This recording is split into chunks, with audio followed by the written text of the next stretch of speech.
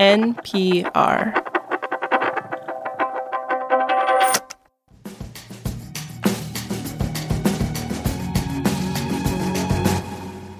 It's been 110 years since the birth of the Federal Reserve, but even after all those years, it is still out here inventing new things, keeping us all young. Yes, the fountain of youth. After the Silicon Valley Bank collapse, the Fed created a new Band-Aid for banks. It's called the Bank Term Funding Program. The Bank Term Funding Program is this new way for banks to borrow from the Fed. And it's extraordinary because compared to the usual way the Fed helps out troubled banks, it is much more generous. And it exposes the government to more risk.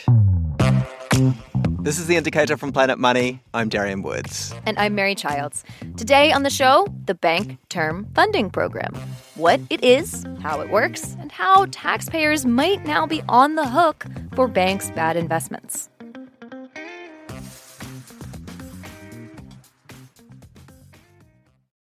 This message comes from NPR sponsor LiveRight, publishers of Left for Dead: Shipwreck, Treachery, and Survival at the Edge of the World by Eric J. Dolan. The true story of 5 castaways abandoned on the Falkland Islands during the War of 1812. Available wherever books are sold. This message comes from NPR sponsor Arctic Wolf. Their researchers have released the Arctic Wolf Lab's 2024 Threat Report. Why will 2024 be a volatile year for cybersecurity? Learn more and get your copy now at arcticwolf.com/NPR. The Fed is the bank for banks. That's why it was set up. And it's why it will lend to banks in a panic when nobody else will. There is one way that it usually does this, called the discount window. That's the Fed's normal Band-Aid for when banks start bleeding. And what's key to the discount window, and what we'll talk a lot about on today's show, is collateral. So you can think of the discount window as kind of like a very nice pawn shop that lends to you in hard times. You know, you go and give it some collateral, like some nice gold rings from your grandmother. Oh, not your grandmother's gold rings. I know. Well, it's hard times, Darian, okay? You do what you have to. And you got to give it back, right? You got to pay them back eventually. Right, we're good for the money. We have to go bet on this basketball game, win, and then come back and get the rings. So the pawn shop gives you the cash. You know, not quite as much as those gold rings are worth on the market. There will be a discount, but you get the cash, and so you can, you know, as a bank, go meet withdrawals.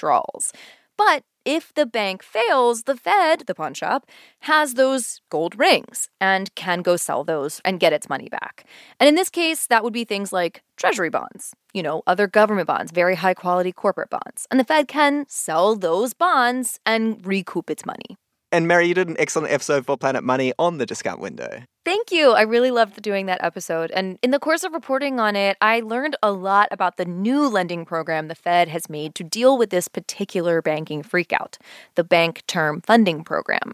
And it's actually a lot more radical than the discount window and possibly a lot riskier. Right. So let's go through what's different about the Bank Term Funding Program. There are a few differences, but the big thing that's got everyone excited is that it values your collateral differently.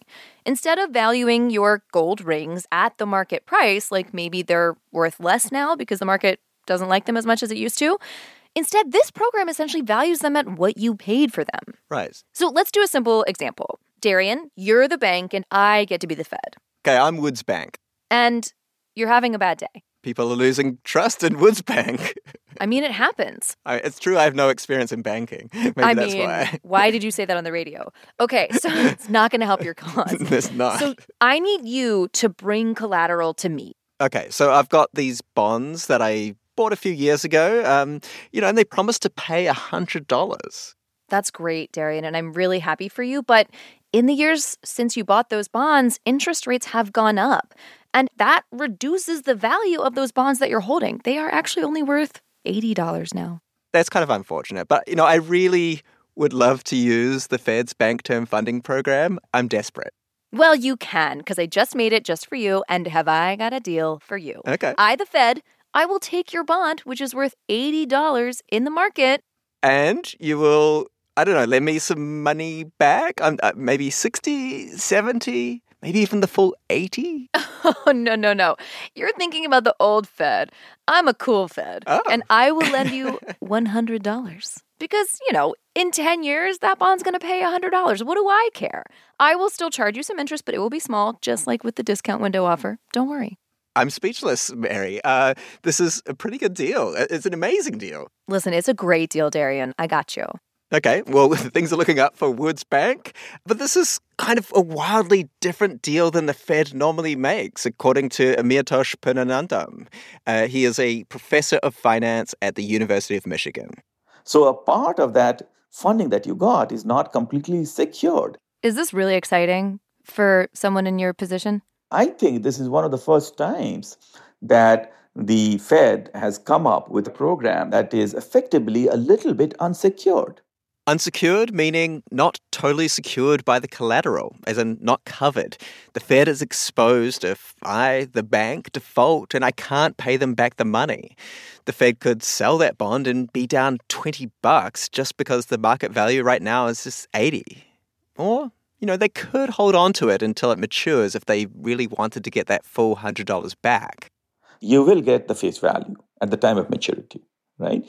So, but still, that doesn't make it whole to the taxpayers because there is an opportunity cost. An opportunity cost. Because the true cost of anything, really, isn't just what you pay and how much it pays out in the end. You also need to think about what else you could be doing with that money. You are really not winning by overpaying for an $80 treasury bond and holding on to it until it matures at $100 in, 10 years' time.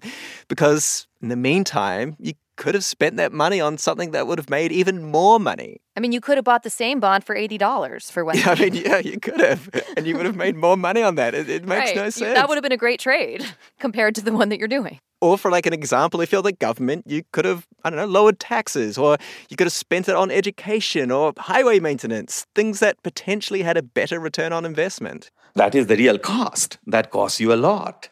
The notion of opportunity cost is the most important concept in finance. But, I'm not paying for an opportunity cost, right? It's just like, I could have done better, right? It's like a theoretical thing, right? No.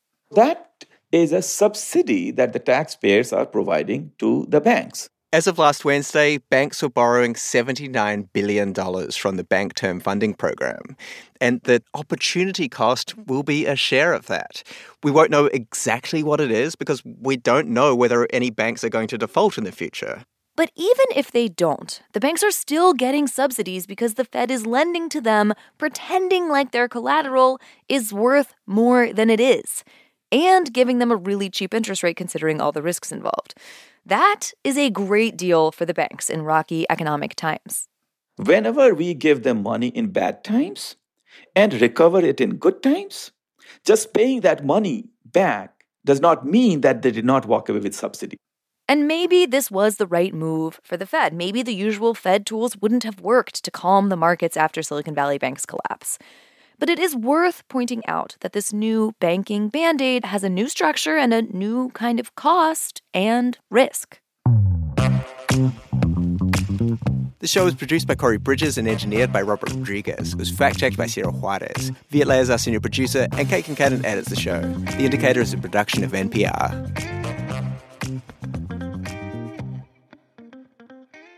Support for this podcast and the following message come from Humana. Employees are the heartbeat of your business. That's why Humana offers group dental, vision, life, and disability plans designed to protect them. Exceptional service, broad networks, and modern benefits. That's the power of human care. Support for NPR and the following message come from IXL Online. Is your child asking questions on their homework you don't feel equipped to answer? IXL Learning uses advanced algorithms to give the right help to each kid, no matter the age or personality. One subscription gets you everything. One site for all the kids in your home, pre-K to 12th grade. Make an impact on your child's learning. Get IXL now. And NPR listeners can get an exclusive 20% off IXL membership when they sign up today at IXL.com/NPR. All that sitting and swiping, your body is adapting to your technology. Learn how and what you can do about it. I really felt like the cloud in my brain kind of dissipated. Once I started realizing what a difference these little breaks were making, there's no turning back for me. Take NPR's Body Electric Challenge. Listen to the series wherever you get your podcasts.